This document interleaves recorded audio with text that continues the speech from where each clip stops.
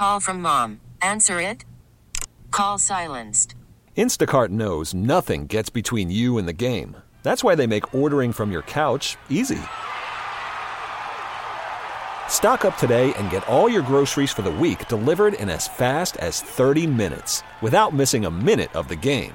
You have 47 new voicemails. Download the app to get free delivery on your first 3 orders while supplies last. Minimum $10 per order. Additional terms apply. CBS News correspondent Steve Dorsey joins us from Washington. Steve, it looks like today was a good day for McCarthy, right? Yeah, he managed to flip 14 Republicans who had voted for someone else to his side.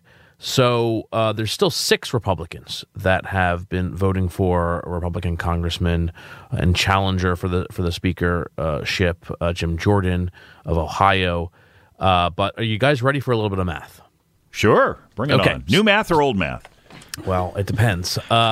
Some of us, it's renewed math. But if 2 more Republican congressmen make their way to D.C. before this 10 p.m. vote, we'll get 434 people voting in the House. So McCarthy will need 218 votes to win. That means he would have to still flip 2 more holdouts or get at least 3 of them to vote present. They don't count in that vote.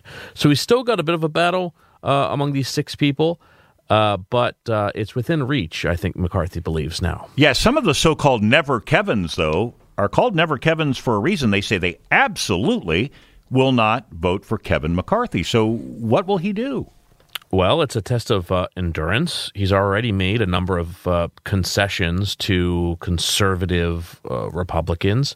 But you have a few of these Never Kevins, including Lauren Boebert of Colorado, Matt Gaetz of Florida. But it's a test of endurance because they could keep voting and voting. Their staff might not get paid if this goes on much longer. They won't get access to intelligence briefings. They can't get to work until this is addressed.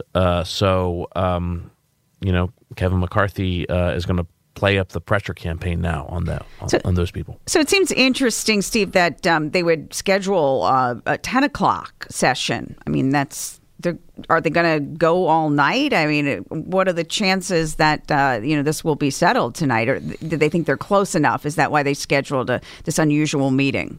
Yeah, well, as we head into this 14th vote, of the 14 so far, none of them have been overnight.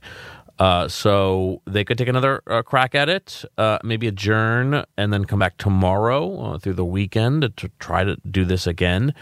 But it could be an indication that the Republican majority so far believes they have what it takes to end this. All right, Steve, thank you. That's CBS News correspondent Steve Dorsey in Washington. Baseball is in full swing. NBA playoffs are heating up, and your NFL team is gearing up for training camp. Listen to the latest on the teams you love here on the Odyssey app. The biggest sports radio stations in the country, providing unrivaled local coverage of their teams, all in one place.